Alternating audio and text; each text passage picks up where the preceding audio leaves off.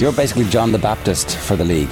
Well, it needs one. It needs a messiah to come after you. You end up beheaded, but for the good of the game, you'd be willing to lay down your life, right? OTB AM, live weekday mornings from 7:30 on the OTB Sports app.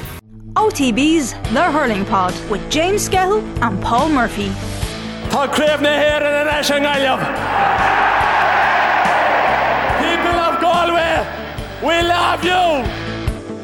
I don't want to leave the people of Waterford down, because they're my life, People of Waterford are my life, and I love me county, We love John Ballon.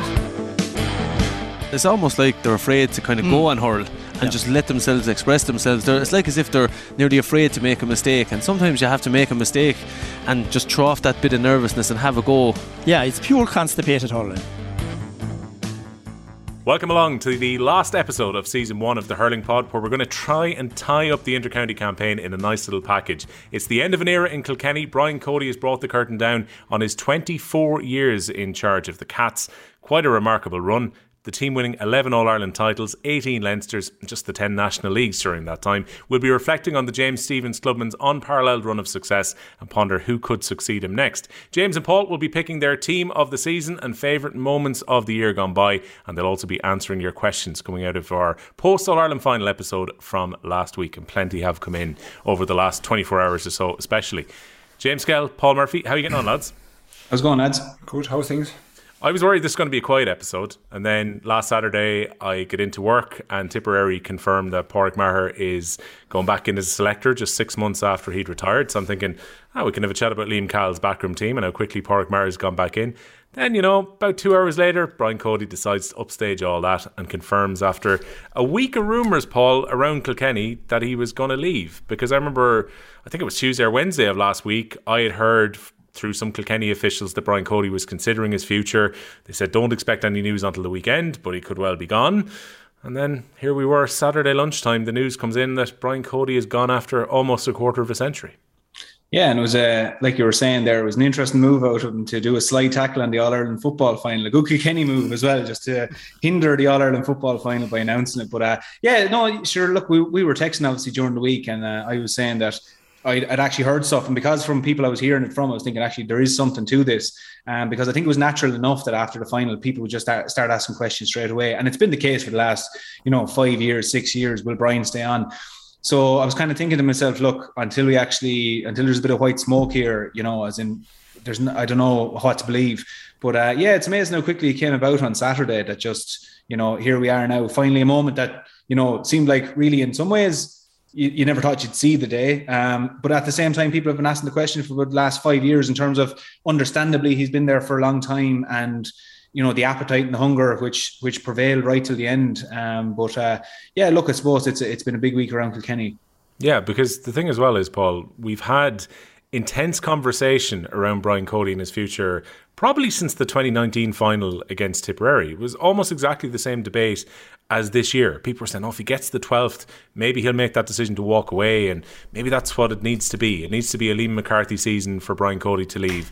And then after the 2 COVID years, there was plenty of speculation, and David Herity spoke about that a couple of weeks ago on OTBAM, that he had heard from solid enough sources that Cody had thought about stepping down in 20 and 21.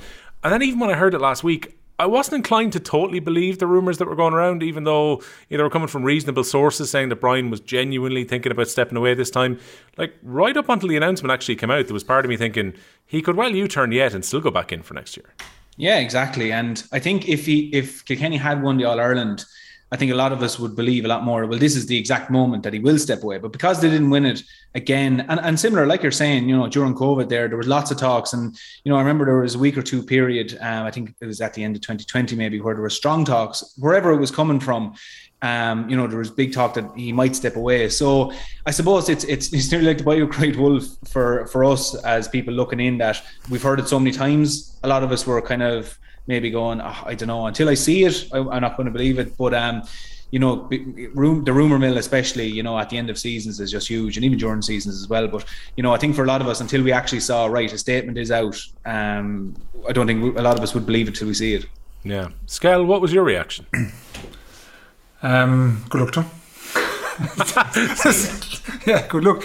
Look, I suppose not to be too harsh on the man, I say, but in terms of inter-county management nowadays and the demands it puts on both players and people involved in management, like, it's quite intense. So I can imagine there's a lot of scrutiny.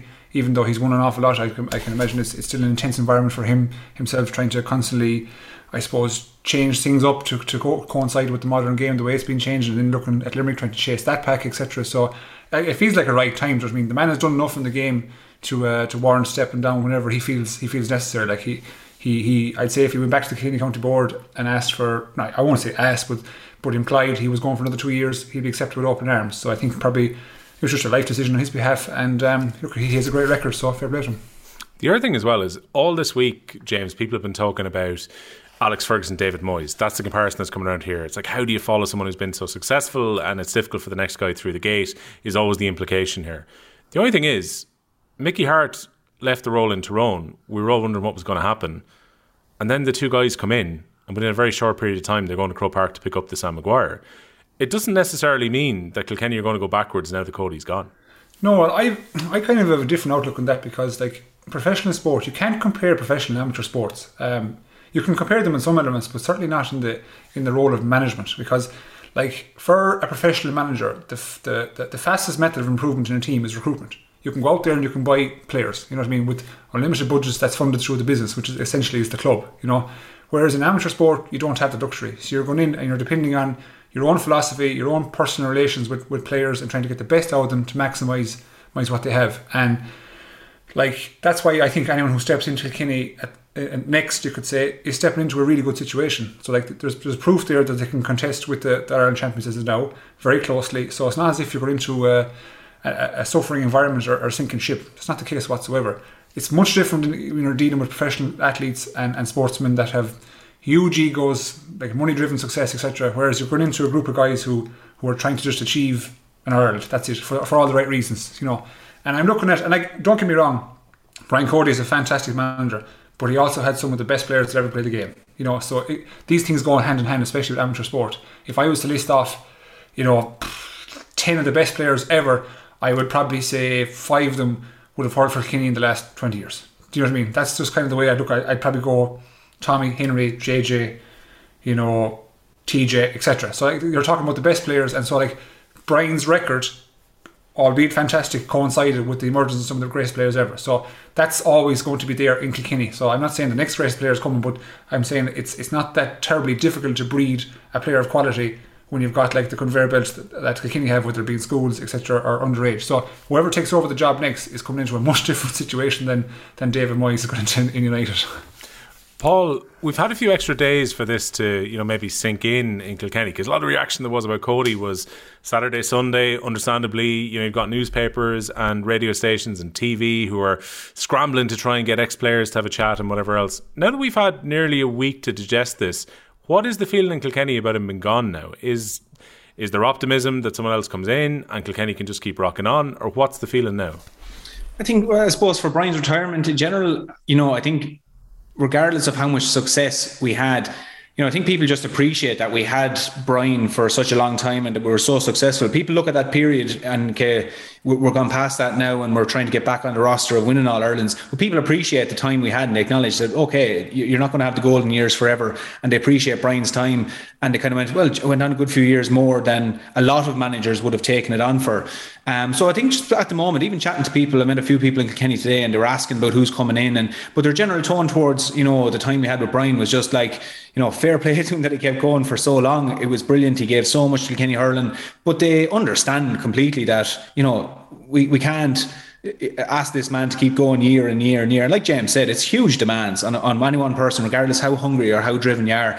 In terms of a new manager coming in, you know, people again are speculating. There's obviously a few names that are being bandied around at the moment. And I think people are quietly optimistic from the point of view that, you know, they understand that it's not going to be easy boots to fill, of course not. But at the same time, we have a group of players who, you know, pushed one of the greatest teams, you know, in any generation, really close to an All-Ireland final. That core group of players are there. I think if Brian stepped away and Kilkenny had a horrendous year, you'd be going, where are we going to go with this? But, you know, you have personnel there. Like, I mean, we all know Derek Ling has been linked with the job. Again, I don't know how close or how far away he is or what the story is there.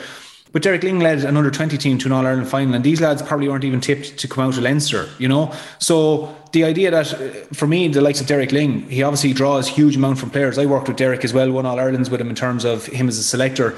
So there's certainly options there, and we have great lads. Eddie Brendan, these lads. I know Eddie said during the week that he wouldn't like to do it because of David Moyes, Alex Ferguson situation. But there's lots of lads there that have the calibre to step into the breach, fill that role. And I think people in Kilkenny are just curious now as to, for so long we've known who the manager is with Kilkenny. We've never had to ask this question. So it's very unusual waters to be in for Kilkenny people going, who's going to be manager of Kilkenny next year? And at the moment, there's a good few names in the hat.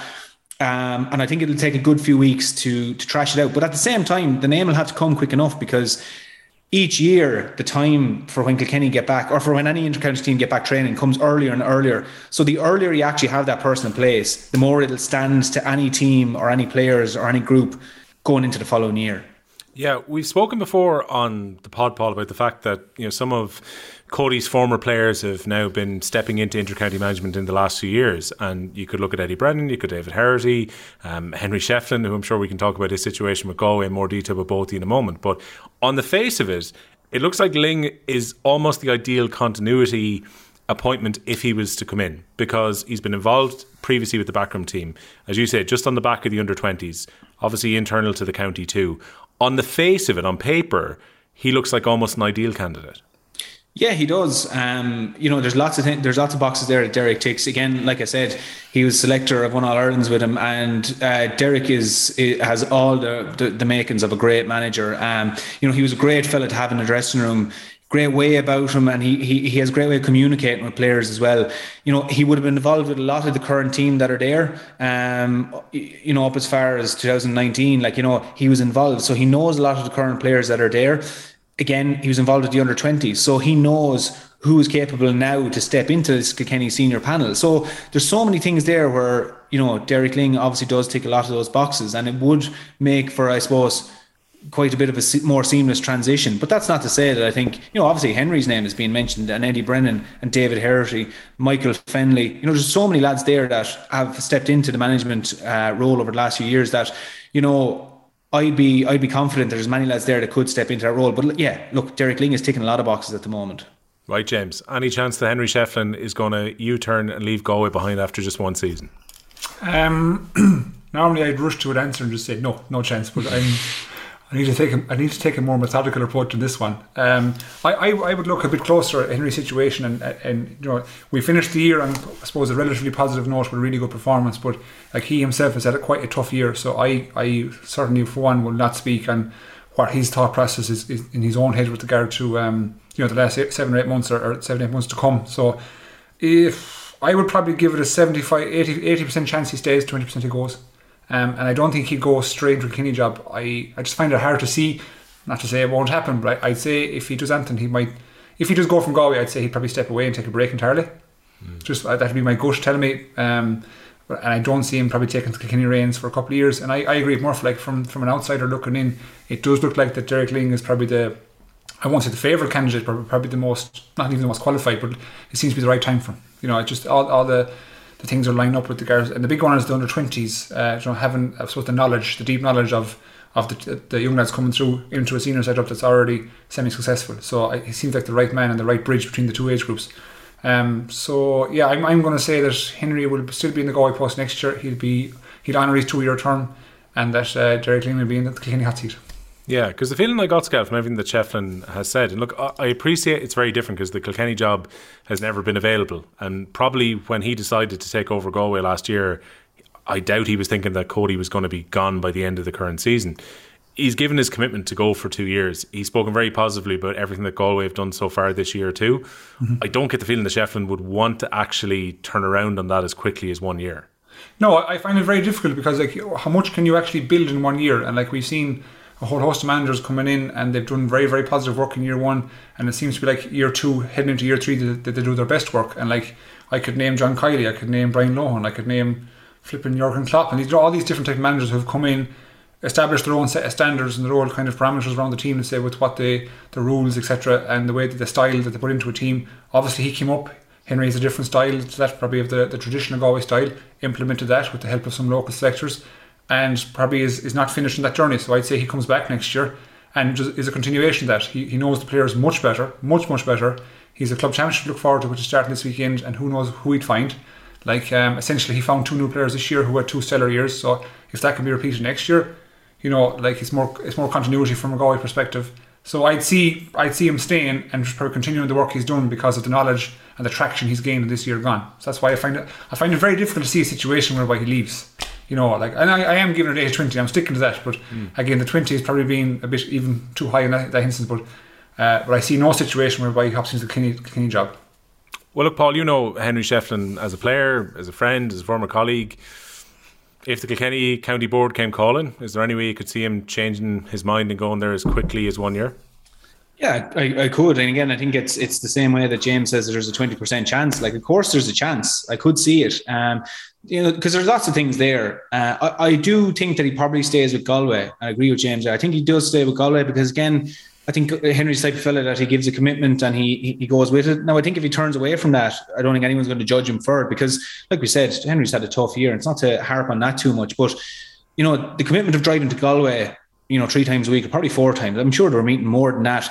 Like, that in itself, for somebody who has a good few children and, you know, lives in Ballahale and different things, that in itself is a huge commitment. To do that for 1 year, it's a huge commitment.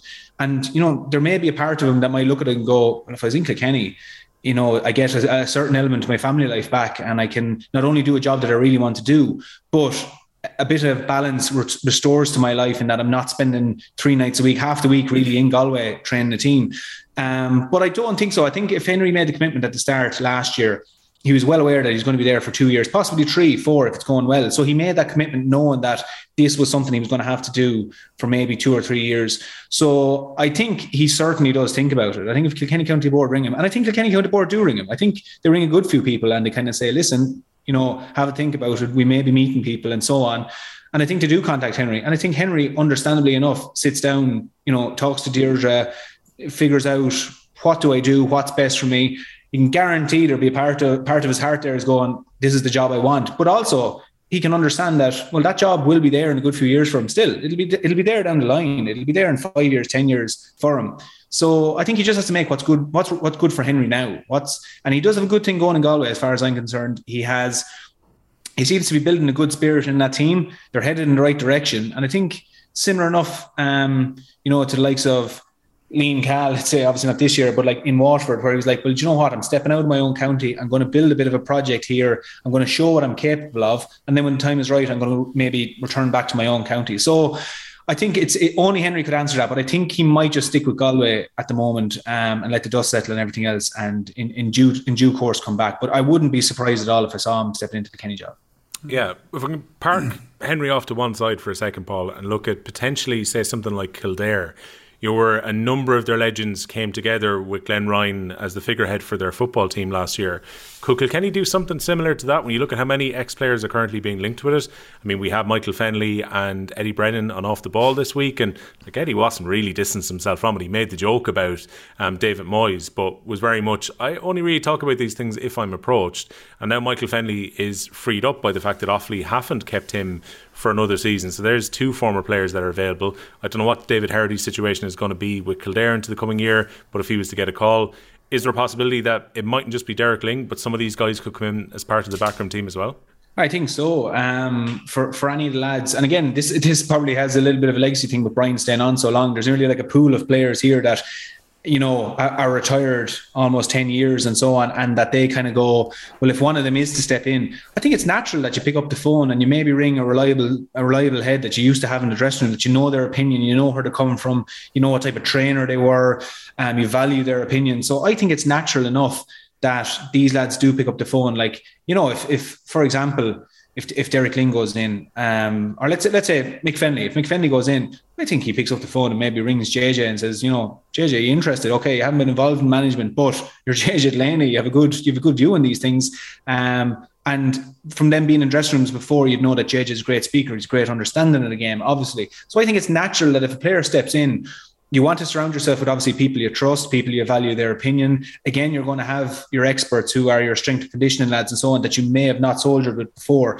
But in terms of selectors and coaches, you're going to maybe turn and go, okay, well, I'd like to have a lad beside me that I've soldiered with for a few years and that I respect their opinion and I know what way they talk. And that's the similar way to the way I talk. And so I think it's natural that potentially you could have a situation here where, let's say Derek Lynn goes in and potentially Michael Fennelly and David Herity are in there as well. I'm not speaking for the lads, I don't know, but it does make, that would make sense if something like that happened. But those lads as well, like, I mean, David Herity is capable of, I mean, of course, inter-county manager on his own, and he has great ideas for how a team should be ticking over and for what he wants a team to play. So I think a lot of these lads also have to consider that, do they want to be a selector with someone or do they want to do their own job? And I think a lot of them kind of want to do their own job, but I wouldn't be surprised at all to see a pool of maybe 2 or 3 players, ex-players coming together and I suppose bolstering the managerial job there. But Murph, do you not think they're all ambitious in their own right and they won't come together because they'll want the Kilkenny job at some stage themselves? That's ultimately why they got into management, isn't it? Well, that's what I was saying, like that,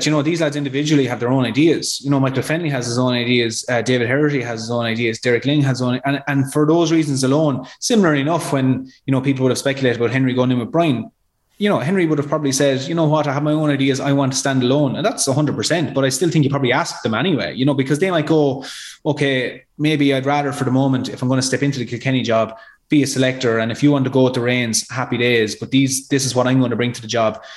Those conversations can be had. But again, it'll come down to the person in particular to say, actually, do you know what? I'm happy managing Kildare, I'm happy managing Offaly, I'm happy standing alone, and that's what I want to do. But I still think they have the conversations regardless. I'm intrigued as well, Paul, to find out at some point when Brian Cody came to this decision or how long it's been in his mind, because it's only a couple of months ago that we were talking about how fiery he was in Salt Hill and like he hadn't lost any of his drive towards success and wasn't afraid to be frosty with one of his former best players and one of his generals on the pitch when it came to him and Henry. And then you fast forward a couple of months and he's retiring at the end of the All-Ireland final. I wonder, did Cody go into the season thinking he was going to do this, or I wonder what actually made his mind up along the way?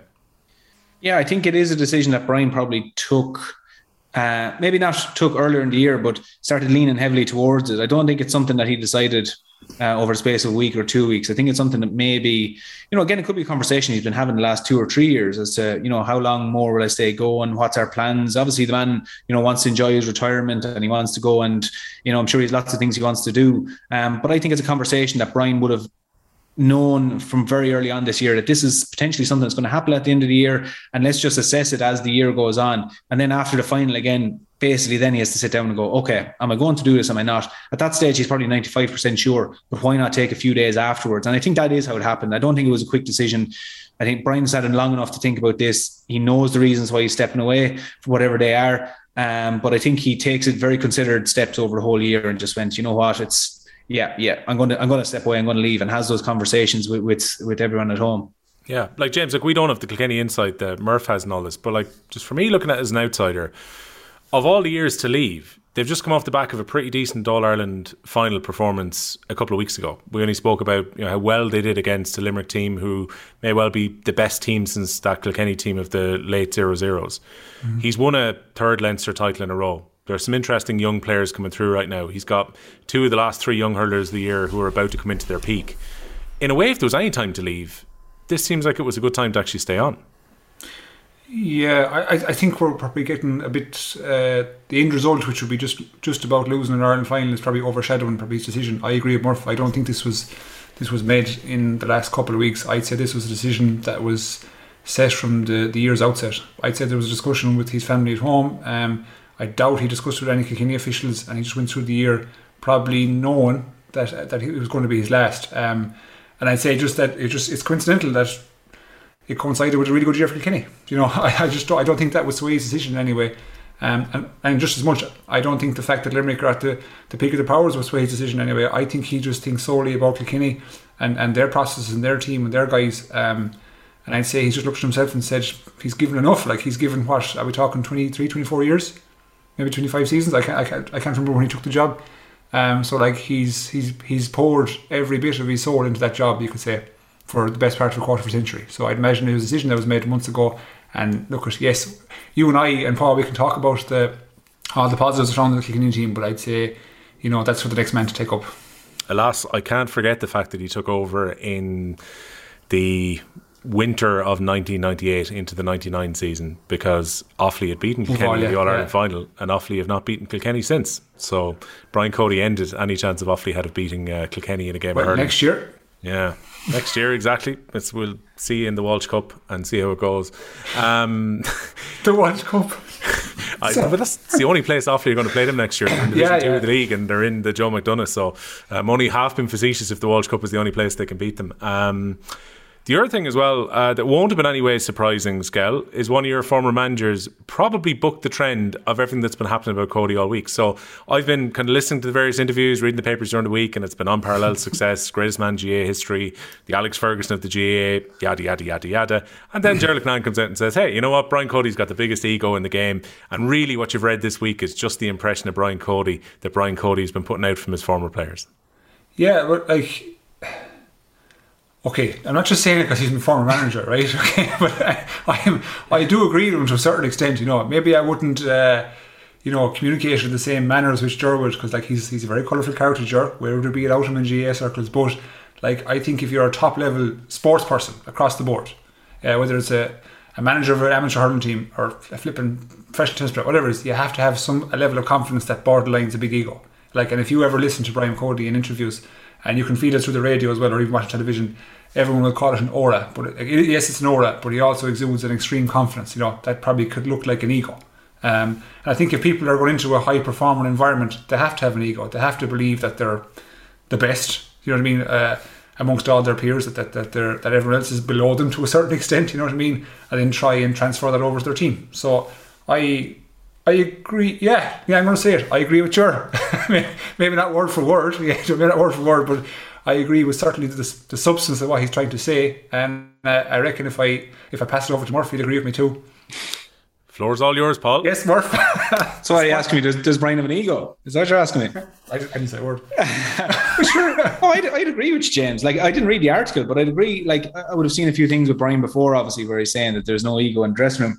I know what he's saying, but I would say that, all inter-county players have an ego. It's just a matter of how dialed up or dialed down it is, and how you control, I suppose, the negative traits in that. Now, not to go too down to sports psychology, any of that crack, but if you believe you're the best player in your position, as you go out and you can mark a man, you can mark him off the pitch. There's ego in that, there's belief in that, and for me, there's a fine line between belief and ego and confidence. And they're all kind of mixed in together. And again, I'm sure there's a sports psychologist somewhere pulling their hair out saying, "No, that's not the case." But you have to understand, Brian does have an ego. I have an ego. We all have it. It's a matter of how does that ego show itself. If you're competitive, if you want to win and you hate losing, there's ego in that. There's ego in that. I don't want to be associated as a loser. I want to be associated as a winner. Yeah, we enjoy winning, but there's a certain ego there where you need to go, yeah, I'm right in what I'm saying. I'm better than you. And so there is ego there. So, like I said, I didn't read the article specifically how Ger phrased it, but yeah, sure. Of course. I think it's very fair to say, of course, Brian has an ego. Yeah, he does. So what we're saying, Will, is that Murph and myself agree with Ger. That's what we're saying, yeah. Put that on record, okay? I agree with Sherlock Nan in that you were a donkey when you were running around the horse track up. I know, Murph. That's a bit below the belt now. We can all agree with each other, can't we? That's a bit below the belt now. I'm going to start calling you Forrest Gump anymore now. He was a great runner, I'll take that. You know what it reminds me of? It's episode 7 of The Last Dance, which I think we all probably watched and rewatched during the pandemic, when a few Michael Jordan's teammates are asked about whether he was too hard on people and whether, possibly made himself unpopular in the dressing room because of his own will to succeed getting in the way. And the quote that happens just before Jordan gives his kind of infamous speech in it is, it's like, Michael Jordan, could he have been a nice guy? Couldn't have been a nice guy because of the way that he wanted to succeed. And something that I thought was quite telling, and I mean, look, you can speak to this, Paul, if you want, was that Eddie Brennan mentioned earlier this week that there was maybe a closer relationship between Cody and the players of his first 6-7 seasons. Let's call him his first team. And then after 2005 and the disappointment of that year, he started to maybe bring his circle in a little bit. And maybe the friendliness wasn't quite there because it got to the point where he had to start dropping off some of those players who were maybe big stars, 98, 99 when he comes in, but they were starting to go past their peak in 2005. He gets a new core group of players in. maybe the relationship's not quite as close. And the feeling that I get from talking to some of his former players, maybe there are some exceptions along the way, but that Brian, and I think you've already said this before on the pod as well, Paul, kept a kind of a professional distance as the years went on. Yeah, there was. I always say to lads that there is that line between yourself and Brian. And again, I would have come into the training panel with Kilkenny around 2008 and would have made up numbers in training. And what I will say is that, right, there was a line, but I remember the first night I went into training with Kilkenny in 2008, we were training Kieran's College. I walked in the door and I was looking at Brian Hogan, and I remember particularly Brian Hogan and like Jackie Tyrrell and Tommy, and it was very daunting. Fairness to Brian, like, you know, as in we put on this stern side of him, but he came over and he chatted to me and said, welcome to the dressing room, you know, welcome in, and, you know, fair play. And I'd hurled under 21 with Kilkenny a few nights before and hurled well cornerback, and he just mentioned it and said, listen, you need Anton there, you know, don't be afraid to ask, and so on. And he walked off. But sure, I walked out on the pitch then, and I was kind of looking at, who do I go? Do I shout at someone here to go pucking with them across the pitch, or what's the story? And Brian again looked across and saw that I was kind of, I suppose, you know, dragging my feet coming out, looking, going, and he just shouted at Brian Hogan. I said, Brian, puck with Paul there. And that was it. And he just walked away then. It wasn't a case of you're trying to make a big moment of it or anything, but he understood that. But that was to the extent I'd say I'd ever seen in terms of this stepping over the line a little bit to bring someone towards you. That was it. There was always a line there. And I saw Eddie and I think Mick Fennelly talking about it during the week, that there was a kind of a sink or swim kind of attitude. And that was the way that's what Brian was looking for in players. So his sink or swim attitude, I was dropped for Kilkenny 2 years in a row. So 2009, 2010, I was dropped from the panel. And then came in 2011 and I had an aggression about me then in terms of that I was determined to make the team and do whatever I needed to. And I think Brian saw that then, and I think he went, okay, other players would have turned their tail. That's not what I'm looking for. Whereas this fella now he's pretty pissed off now. And now he wants to come in and now he wants to put his hand up for a jersey. I think that's the reaction Brian was looking for. And when you look at many of the players, certainly when I look at the lads in 2011 and stuff, when we won the All-Ireland, there was a savage aggression in that team in terms of the type of lads you had. Like, you know, if you look at the starting 15 that went out in the final, like, you know, you had Noel Hickey, Jackie Tyrrell, Tommy Welch, Eddie Brennan. There was aggression in that team, like, you know, and there were players who, you know, Brian knew that if he poked them right, they'd get mad and they'd go out on the pitch and they'd do so. So that's the way Brian liked to. But I understand then Eddie also said that, you know, we lost out on a few players as well because some players weren't able maybe to take that. They didn't flourish in that environment. So there is a kind of a devil's advocate to be played on it. But there was a definite line. Can you say it worked? It did. Like, it definitely worked. Like, you know, it worked certainly. But I think Brian knew Brian understood that, okay, I'm going to lose a few players here. But the lads I want to go out on the pitch are the lads who are willing to, like, you know, kill, not die. They're willing to kill when they go out on the pitch. And that's what I'm looking for. And at the same time, if I feel a fella is slacking off a small bit, I'm going to poke the bear, get him annoyed and get him back out on the pitch. And that's the way Brian used to work it. I'm guessing Brian Cody wasn't in like the Kilkenny WhatsApp group, was he? No, he wasn't. No. I don't know if I ever text Brian, like, you know, as in if I couldn't make work or anything like that, I just rang him or I couldn't make it because of work. I'd ring him and say, look, Brian, whatever. Yep, no problem at all. That's grand. And there wasn't any more after that. It was just, 100%. Thanks for the call. Grand. But there was no texting. There was none of that. You weren't sending funny messages or memes or anything to him, like, you know. So no, there was no. I wasn't part. Actually, sorry. In last year there was a group, but it was kind of more like the nutritionists and the physios and stuff in it. But there was no one. There was no one sending in anything into that now, or maybe doing anything that might hinder them being picked for any matches. Yeah, because that's interesting. Because Eddie said he didn't text him afterwards. Mick Fennelly said he did text him, I think, just before the All Ireland final. That was kind of the last contact he'd had with Cody. It was just wishing them well, best of luck tomorrow, kind of thing. While Eddie said he hadn't texted him after Brian decided to step down. I was kind of wondering whether it would be a case of Cody's phone would be burning up from his ex-players sending him texts. Did you drop him a text? No, I didn't drop him a text. Again, it wasn't nothing really in it. Again, I think a lot of it just comes back to, not to say that I wouldn't meet him and, geez, congratulations, fair play, Brian, the whole lot. But last time I talked to Brian Cody was the day I finished up. That was the last time we talked. And again, it was just the relationship we had, Hold on. That's the last time you've actually spoken, or the last meaningful conversation? That's the last time I would have talked to Brian. Right. I haven't bumped into him anywhere. I'd have no reason to pick up the phone and be, well, what are you up to, Brian? We just didn't have that relationship. Myself and Brian got on over the years. I think, not to be saying anything about myself, but I would have always been in training early, went about my work, did whatever. I think Brian acknowledged that, and would have always asked me about work and so on and different things. But again, it was the manager-player role. That's the way we were. When I finished up and we were chatting on the phone, it was literally two of us said thanks to each other. We had great times, brilliant, the very best of luck, and that was it. But, I haven't bumped into Brian anywhere since. I haven't been at any events that Brian has been at.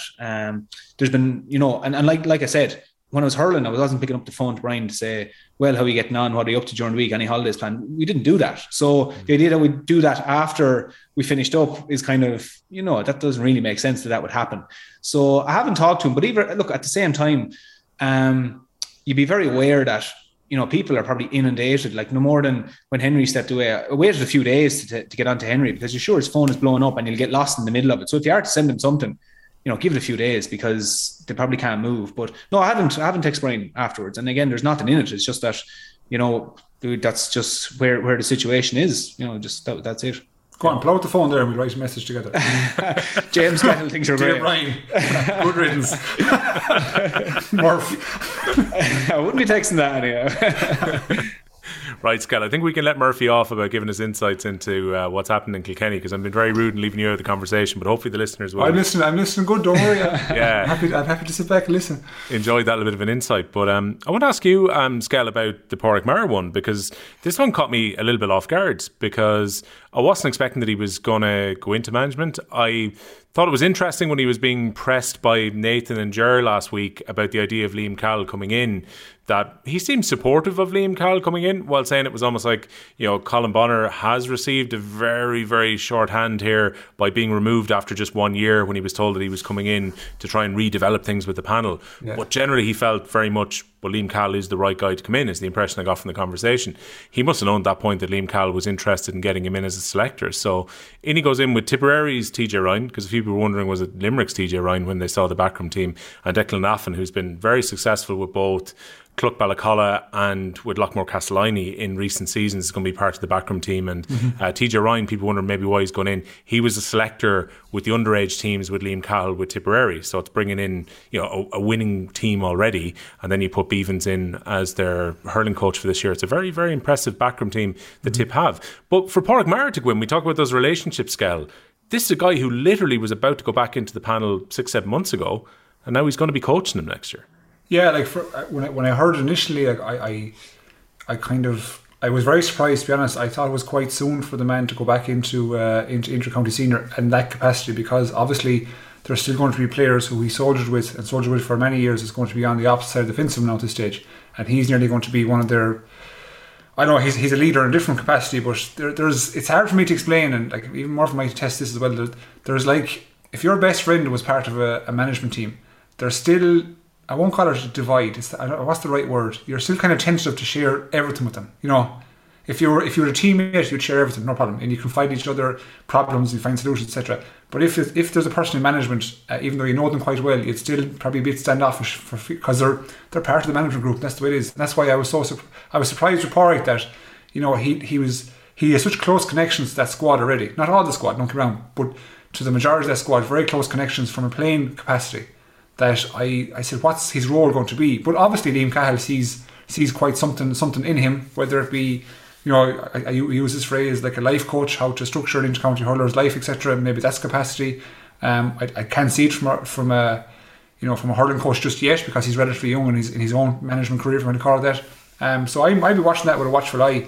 But like, I think I did hear the interview he did with Off the Ball, right? Like, and he was very fair to Bonner, in fairness, in acknowledging that Colin did get a tough hand, right? And he was quite enough right about the Liam Cahill conversation. So I'd say this was in the grapevine only recently. I don't think this has happened a month ago, 2 months ago. I'd say it's only happened the last fortnight.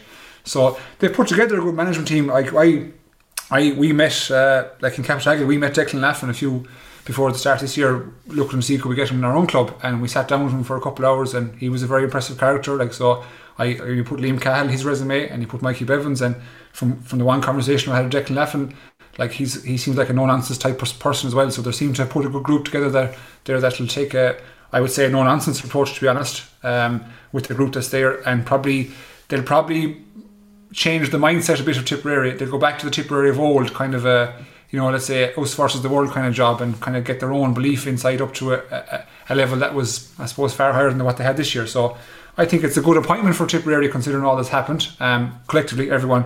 And I'd be interested to see what Pádraig Maher does in his management role for this year.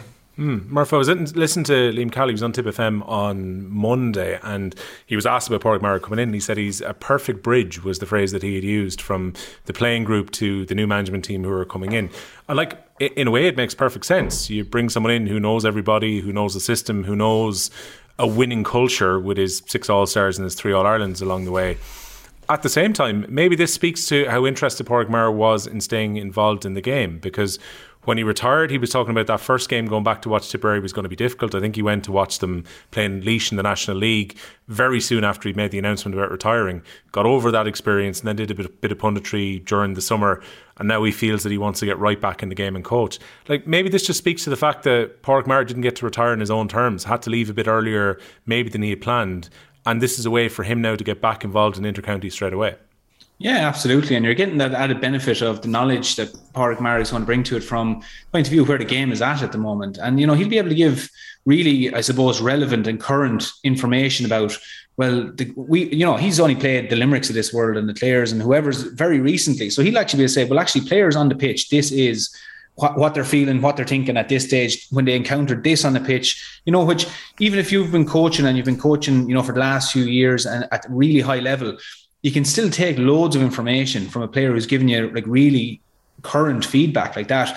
I think for like Porrickmire, yeah, there's a few lads in that dressing room he would have, you know, heard with consistently over the years. But the one thing we're saying about this Tip team is that there's lots of young players that have come through from the underage teams in Tipperary that maybe should have been blooded over the last few years. And that's something everybody's been saying, that they maybe could have been blooded.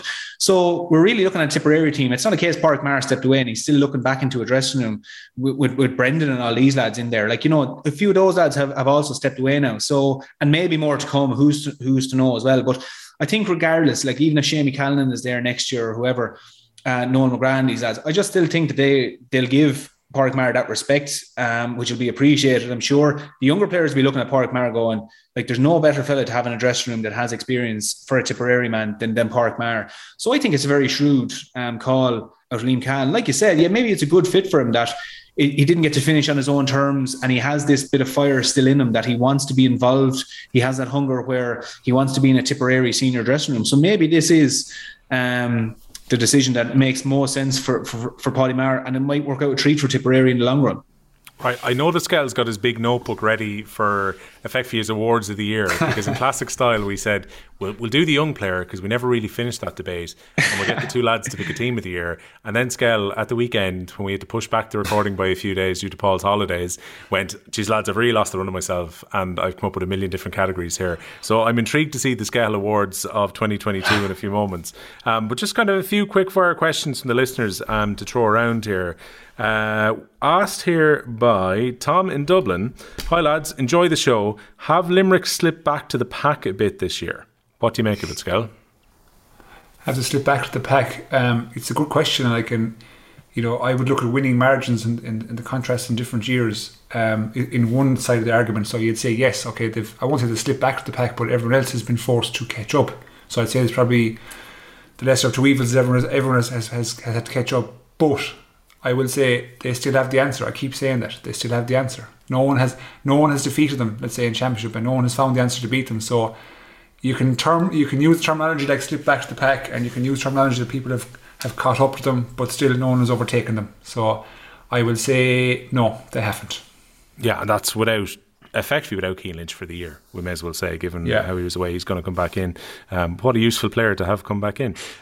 Shem Hayes in contact. Do a club-based pod for the rest of the year, when he knew it was the final one of the season. Watch this space. I won't quite commit to doing a club-based pod for the rest of the year, but it probably won't be our last podcast of the calendar year of 2022. Let's put it that way. Here's one that you can take as well, Skell. Daniel Diskin.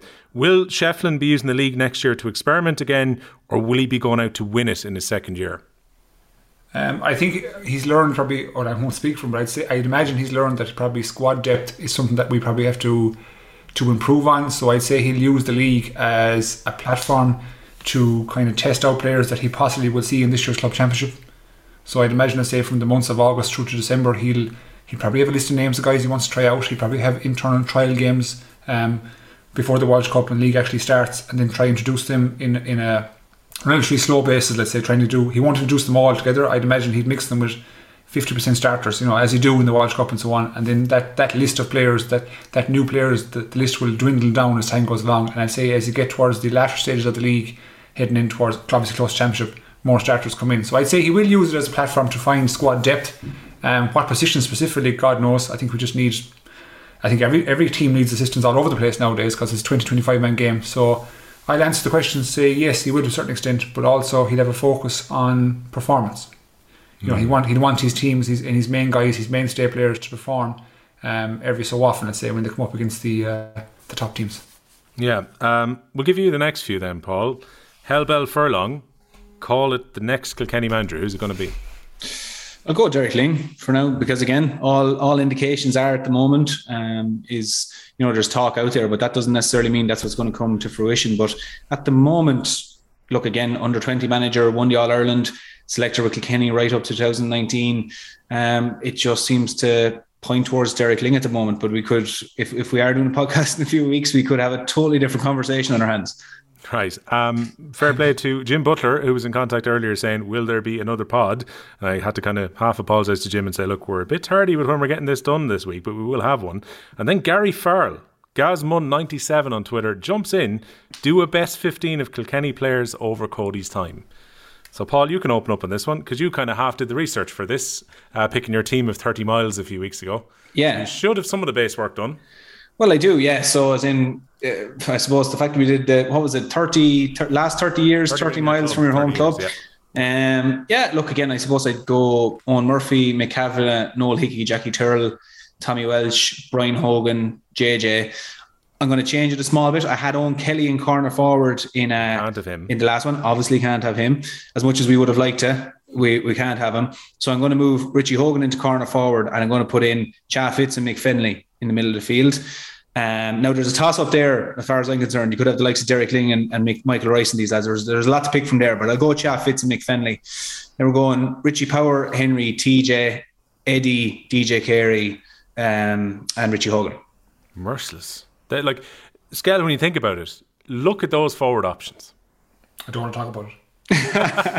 We need to face a few of them. Because I came up against them, you know what I mean? Yeah. Unbelievable. And I'm looking at the list of players and say that I just wrote, like, all those guys can play in any of the 6 positions in the forwards. And probably have at some stage in their career. So they're as effective in numbers 10 than they are in 10, 12, 15, etc. So they were universal players that could perform anywhere. And like Mick Fennelly is the same way. He can play in the forwards, played centre back for his club, I believe, as well, Murph. Yeah.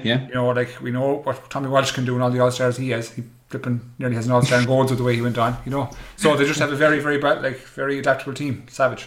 Anyone you'd take out, Skehill, or any changes you'd want to make? I find it difficult not to put in Richie Power, to be honest. I think Richie Power, when he was in his pomp, was a fair operator. He isn't there, right? Half forward. He's been wing forward, yeah. Sorry, with you. Richie Power, Henry and TJ. Sorry, I have a different list. Go on, who's that on your list? I have your first list here, Murph. Oh, that's what it was. Yeah. I've go back to your first list. I threw out one or two teams. Yeah. No changes. Richie's in there. Moving on. The next one, Skehill, the minute I hear Owen Kelly, it is just reminding me of a clip that I was sent by a Tipperary supporter at the weekend. Did you see the Owen Kelly shot that went through the net? Did I see it? William saw it. Go on. William, did I see it? Did it go through it, or did it go wide? It looks like it hit the white flag and went wide. It looked like it went wide, yeah. And again, I know people are going to give out, but that's what it looks like on the video. We only have one shot of it, so the white flag being hit is a killer there. Hits the white flag. I immediately, what I do in that situation is I put myself in the position of the goalie. So I think I'm looking at a 6-month ban.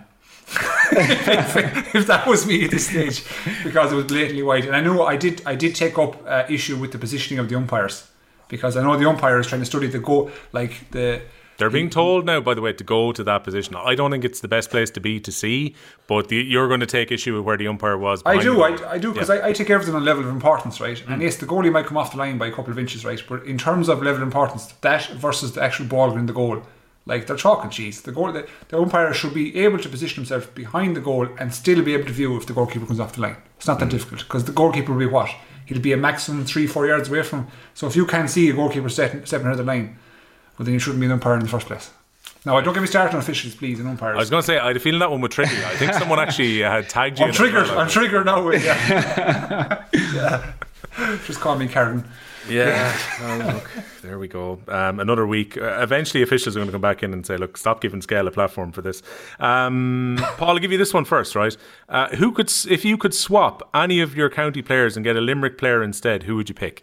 So that basically means if there was some kind of trade system right now, and you could have any Limerick player, who would you have? Oh, Jesus! You have to sell. It's going into the Kilkenny team, so you have to name the person you're going to sell it. I can't give someone away as well. Yeah, you have to. Come on, Murph. This is the rules. Right, give away Richie Hogan. So, right, giving him away. No, who would I take off Limerick? Should have to take Diarmaid Burns at the moment. At the moment in form, you'd have to say, Cian Lynch. Okay, but I'm going to go on form, right? But if you're saying, right, you have one player, regardless of this year, it's Cian Lynch. Cian Lynch is better. But on form, you'd have to take Diarmaid Burns for what he provides, not only defending, but going forward. And that's been harsh on like Garrod Hegarty and everything, But I'll go Diarmaid Burns in terms of form for this year.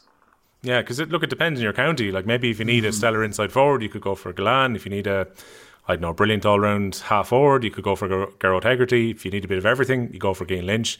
Diarmaid Burns' form. Who would you pick for Galway Skehill then? Paul Kinnerk. Yeah, he'd be handy, all right. Player. He'd be on the pitch, but I didn't hear that. Mark. He's not a good hurler. He's not a good hurler. I missed that. Okay, I have to answer the question now, do I? I probably, when I look at specific to Galway, I'll probably go Garrod Hegarty. I probably go just everything he does, ball winning ability, mileage, scoring, all around nastiness, everything. I love everything about him, so I probably go him. Okay. Yeah. Interesting. Let's get into Skehill's Red Book then, given that we've satisfied that. If we could start with Young Hurler of the Year, I just want to pick up one of the YouTube comments last week, which is a very good point, because this actually resulted in a bit of a conversation around the best young player afterwards. I think this is actually a really good shout, because we were having to think about it last week and we were kind of to and fro. And Kevin Barry was in contact. And he is suggesting that Cork's Kieran Joyce is a really good contender. Said he was consistent, and then he eventually took over the centre-back position from the Cork captain and just 19 years of age. Yeah, very true. And in fairness, it's a very good argument. And I had to go back and kind of review all the games to say that I picked three guys. I picked two guys. I went for O'Neill and I did go for Joyce to say in terms of who I was going to review. And when I went back and see the difficulty in moving position from like a cornerback position, let's say, into a centre back, such a prominent role, when it became such a problem issue for the team itself, and how he performed admirably, it is Joyce. Do you know what I mean? So, but again, like, I still wouldn't begrudge anybody. If anyone told me, Colin O'Neill's getting it, I wouldn't say a word to you. I just think this year above all years, like, there's no one really has put their head above the parapet, and it's a difficult one. Put their head clear above the parapet, should I say? They both performed admirably, but I'd say you probably could when you look at the level of difficulty involved with moving Kieran Joyce from cornerback to 6. I'll give it to him. Okay, Murph, do you want to oppose that, or are we going with Kieran Joyce as young player? No, I'm going to. You mention Cian Kenny. That's who I'm going to mention for Young Hurler, because for me, I think it was after the Munster final we had this debate, and Cathal O'Neill was my Young Hurler of the Year at the time. Hurling centre forward, doing a really good job. I suppose I'm looking at it from the point of view as for ones who had most involvement really coming down to the crucial stages of the year, and Cian Kenny was involved 1-2 in the semi-final, or was 1-3, I think it was 1-2 in the semi-final, and was just involved. He was a really important player the whole year for Kilkenny. I think, if Cathal O'Neill, if we saw a little bit more of him, I could be leaning towards Cathal O'Neill here in this situation. Kieran Joyce, he had a great year, absolutely brilliant, and for a man of his age to step in centre back for Cork, as well, when Cork's year could have went poorly and they turned it around, that move was really important, but maybe just went out of the championship a little bit early for me to go, yeah, that's what we're going to go with. So for me, I'm just going to go with Cian Kenny. But I agree with James. No one completely took ahead of the pack here in terms of putting their name right out in front. Like, I mean, I think when Owen Cody won it, like, say the first time, it was like, well, this is a dead cert, and he's been immense. But no, Cian Kenny just pips it for me there. Okay. We kind of agreed last week, and I'm sure we're not going to change our view now. The Hurler of the Year is Diarmaid Burns for both of you. Yeah, it is. Yeah, really. Okay. Well, then the floor is very much yours, Skehill, to set the parameters, given that you've gone off to do the homework, and I'm happy enough with them. And I know we're going to finish the show when we do our All-Star 15, and we'll see what both your selections are going to be. But now I've got the pen and notepad out. Where are we picking from here, Skehill? I have a ridiculous amount of categories here with him. No, I think you have to put context on this, Will. Like, I mean, we were landed with this a few days ago where, again, Skehill had about 10 minutes in his day where he's like, do you know what I need to do here? I need to create work for myself and send it into the WhatsApp. So we were given a ream of categories, and now, James, you have the floor. So what are the categories? Well, so the first one is the performance of the year, the individual performance of the year. Okay. I'm not going to lie, I'm torn between two. I'd say I probably have the same too, but go on. I have Tony Kelly versus Limerick in the Munster final is one, and I have Mikey Butler's performance against Tony Kelly in the semi-final as two.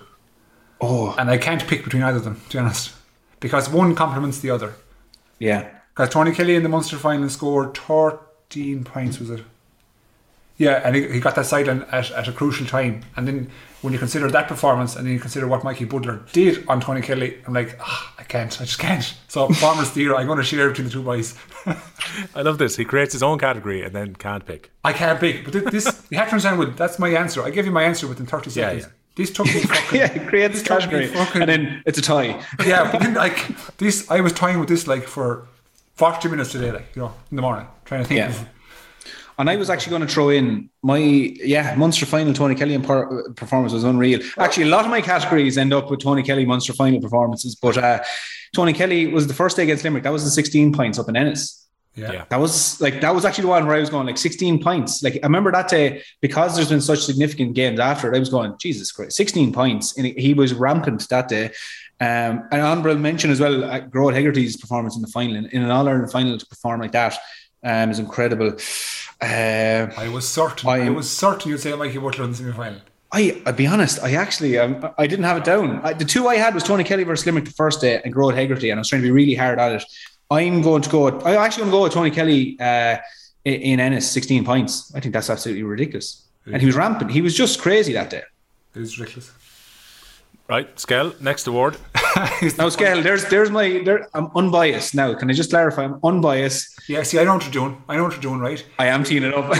You're giving away a few awards, right? You're giving them off. I'll give them away. Because when the All-Star team, when the All-Star team comes, you're going to hit us with 10 lads. I'm going to get destroyed. But go on. Right, we'll keep next moving. one, so is point of the year, and I think for me, it's Tony Kelly's sideline in the Munster final. Considering everything, like the context is crucial in this one. Yeah. And the level of difficulty. So Tony Kelly Munster final, point of the year. I am going with Tony Kelly. He's this hurler from Clare, in case you haven't heard of him, right? But I'm going with the one where he hooked Gerard Hegarty in the Munster final, rose it, ran up the pitch and pointed. That's my point of the year. And honourable mention to Cian Lynch on his knees with half a hurl against Cork, which it's ridiculous that you're actually beating that one. But I just think if you were to show a young player, like Cian Lynch is incredible. But if you're showing an all-round clip of 20 seconds for what you want from a forward, I think you show him Tony Kelly's point. Runs after Gerard Hegarty, hooks him, rises it, has the athleticism to turn around and sprint up the pitch. John Conlon even gave up. John Conlon was sporting and said, there's no point. And then bangs it over. And the lift it gave, I just thought that was an incredible score. Savage, yeah, I agree. I like that these are the Tony Kelly awards already, because you could probably have included the one against Wexford when he's on his back late in the game, flips up, runs through the Wexford defence and pops it over from halfway. Well, for me, that's where the Tony Kelly award stops now at the moment. Okay, right, go on. What's next? Goal of the year, and I have to apologise. It's Paddy McCormack's goal in the minor final. Oh yeah, it was sick. I have to understanding difficulty, context. I just thought that was awesome. Are we stepping out of the senior championship here a small bit, or are we sticking inter-county? Is that what we're doing? Sorry, well, I should have given you some rules, right? Parameters here, Skehill. I'm all about. I've gone way outside. I'm just going hurling. Oh, Jesus! I'm going way. I have a whole host of categories here that I can't wait for that Fitzgibbon group. Do you know what I'm going to do then? So I'm going to throw it in there then. Point of the year. I'll leave it with Tony Kelly in the Munster final, but honourable mention then it goes to Martin O'Neill, Mooncoin, Junior All-Ireland final. Oh, yeah. He cut a sideline over from in front of the tunnel in the Hogan stand. It was, call it 75 yards, and it won the game for them. So that, if we're stepping outside it, I have to mention that one. It's inside the calendar year as well. That's fair enough. Yeah. Okay. So go on. So your goal of the year was a minor final. Paddy McCormack's goal where he doubled on it at the end, last puck of the game. Oh, all credit to the ball that comes in as well. It was very clever the way it was set up. But yeah, it was an excellent delivery. Goal of the year, I'm actually going to give it. I'm going to give it to Gerard Hegarty in the final. The pick up, ridiculous. Which final?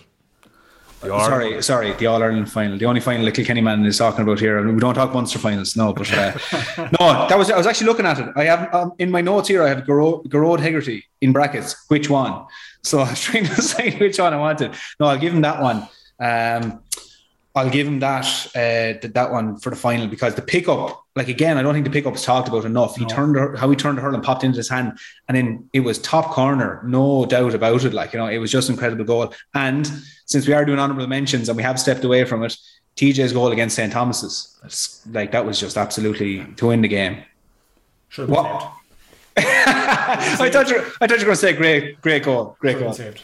I should have expected negativity from you, to be honest. There was never going to be a positive statement. You will always know it's not negative. It's realism. It's absolute realism. Okay. But I didn't get to chat to you about this, Skehill, because this was before we started the hurling pod. I spoke to Colin Fennelly about it. Fennelly was pointing out that they had a very deliberate plan to make a bit of space. From a goalkeeping point of view, though, goalkeeper should have made sure he had a straight sight in that. Absolutely. Like, it's rule number one. If you can't see the ball as the best shot stopper on the line. And I can tell you, if that was, we'd never been in that position ourselves, but you would have cleared them out. From a club perspective, we'd have a lad to clear them out. Yeah. And clear them out forcefully. At the right time, though. Just as Teach is lifting the ball, you've your man cleared and give me a full sight. That's why he should have been saved. Plus, he's flipping 30 yards out. Jesus. It should have been caught and drove up the pitch. I know. I'm messing. Right, next category. Go on. You're calling these, so go on. Where am I seeing now? Oh, I have the flop of the year. Right. Murphy, you go first. What do you mean I go for? I told you this before, like, flop of the year. I didn't actually have a flop, but I'm feeling it's going to be similar with my villain. So I don't have a flop, but I'm going to go Hawkeye is the flop. Oh, good one. And I've also given away my villain of the year, so I'm also going to go with Hawkeye for that, because the one thing I would say with it, we know what it missed, but we don't know at the moment as well what it might have missed as well. I think there's a few there. I think there was, like, Conor Whelan in Leinster final, there was questions over, was one of his points. So again, we don't know what we don't know, but I think, Jesus, it let us down a few times there. So my flop of the year, and it also allows me not to slide tackle anybody, so I don't have to be I don't have to be the villain this year either. So yeah, Hawkeye. Go on, what's yours? Well, mine is Watford. Yeah. Okay. Yeah. Straight up, like, shoot from the hip, Skehill, go man. Yeah, sure. Look, I'd say they gave us so much, reason to believe that they're going to take on Limerick, let's say, and even the match they played in the group game below in the Gate grounds suggested they're going to be forced to reckon with, and then they just flopped. Reasons unknown. Yeah. Reasons unknown. And they can't argue with me. I know you look at people saying, "How do you Watford?" Look at they flopped, and that's it. I was blown in the day they played Clare as well, and they flopped, belly flopped. So. Next category. No, I think that's fair. I mean, look, after the league final, there were people legitimately saying they're going to be the team going to the All-Ireland final, that it's going to be the closest to Limerick. And as you mentioned, once they performed pretty well in the Gaelic grounds, I'd say it'd be hard-pressed to find not just a Waterford fan, but people around the country who would have thought, yeah, you know what, give them a couple of weeks now to regroup after that game. They're going to come out of Munster. They're going to be hard beaten by anyone for the rest of the year. And here we are now talking about them being managerless at the start of August and having watched most of the championship from home. I have no problem argue with that. I have no problem admitting that I was one of those people that said, yeah, this is the team to take Limerick on. Yeah. And that's why I'm so surprised at actually the overall outcome. So, I wonder if they actually performed, let's say, to their capabilities, and let's just say it was them that was facing Limerick Ireland final. And I know I'm talking very theoretical here. Would Ian Cahill have left still? Interesting one. We'll never know. We won't, and I don't think we'll ever know the actual behind the scenes on that either. This is mind space that I don't need to occupy. I don't need to occupy. I just move on because I'm talking theoretical. Yeah, this is just like making up the list now. You're going theoretically, if in a parallel universe Waterford had beaten Tipperary, what might have happened by the end of the year? Do you see how I just lose one of myself? We know this a long time ago, Skehill, so it's don't explain yourself. So the next one is the villain. So I've already said you've already said Hawkeye. And that goes across hurling and football. So go on. Yeah. I know we spoke about half an hour with him here, but I'm saying Brian Cody handshake.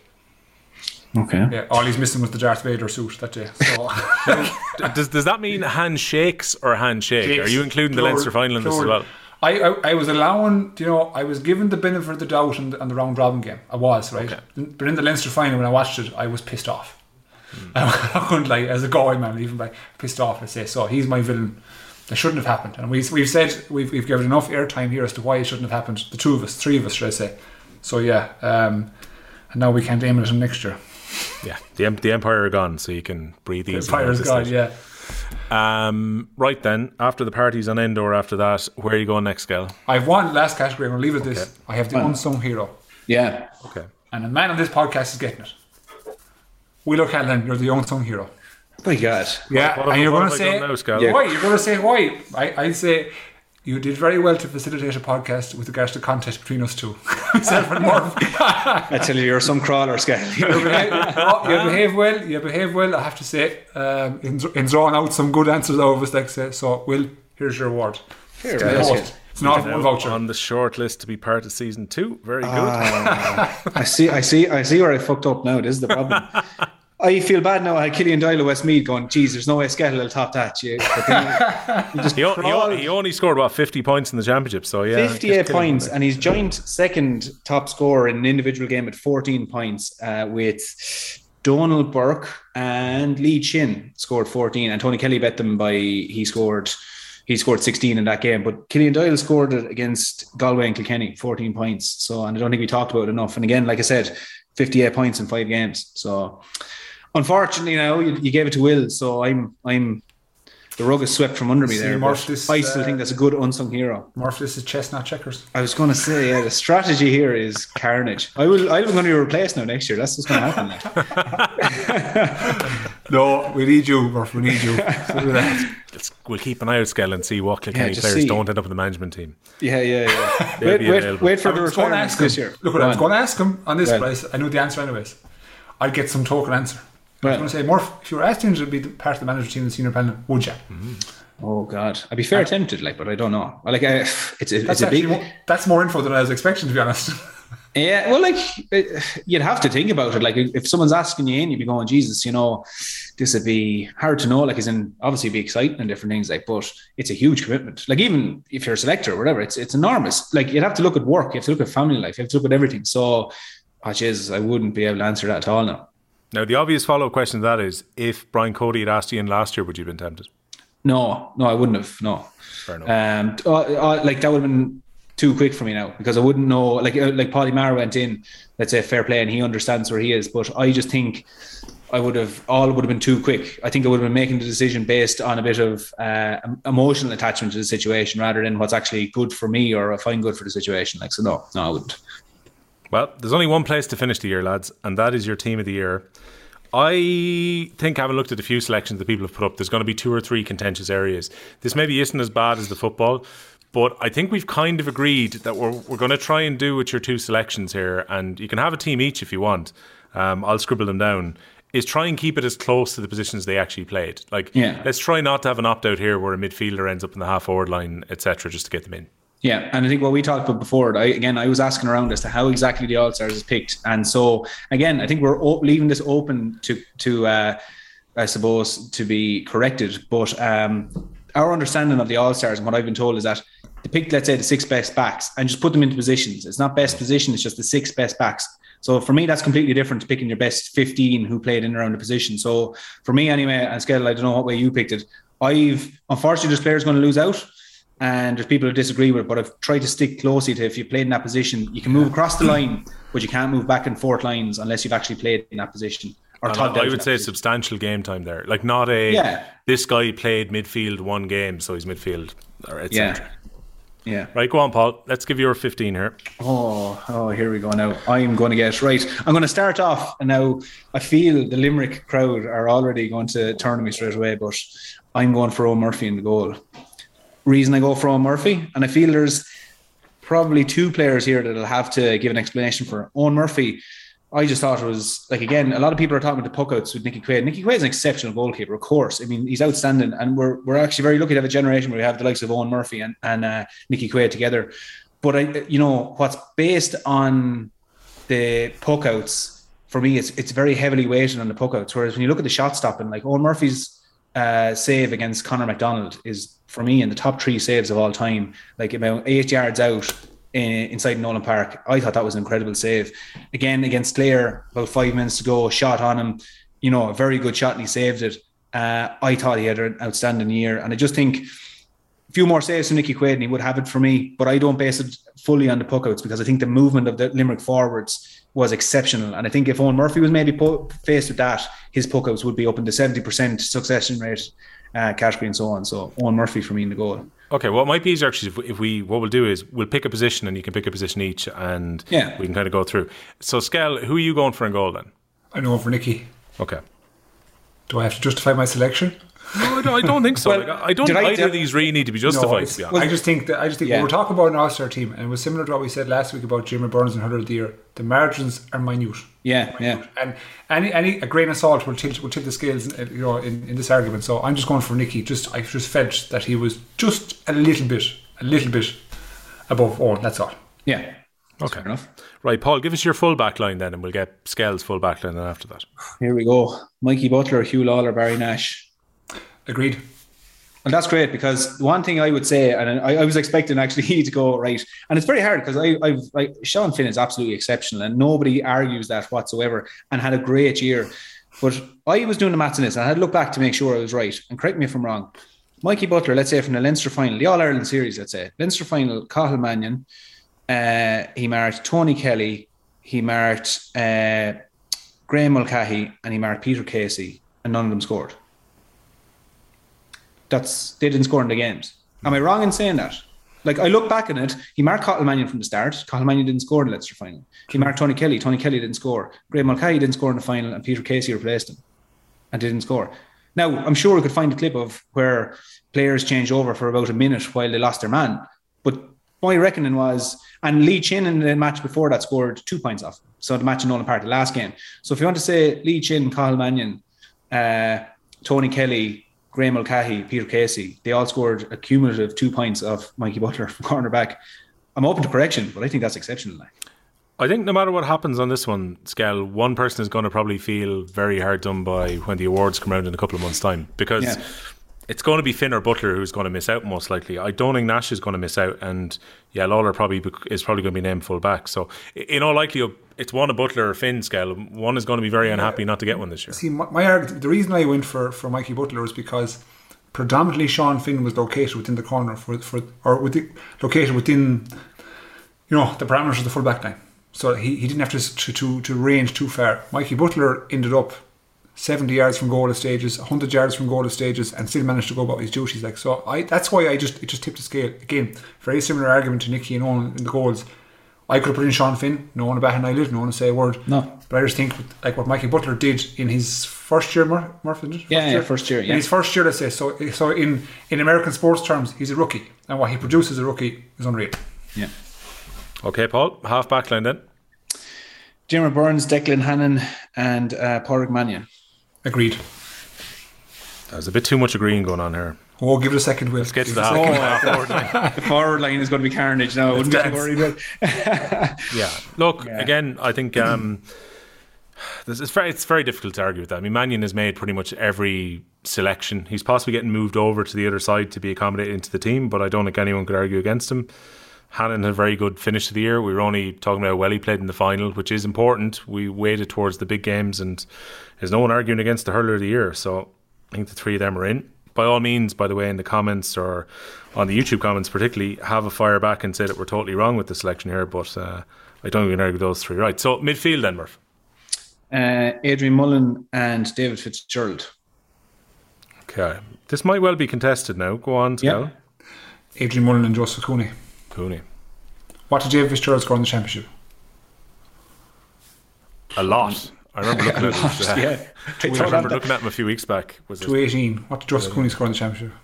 It's going to be more because you're going to use that as a stat. 218. The reason I said it is because Joseph Cooney played 2 games in the backs.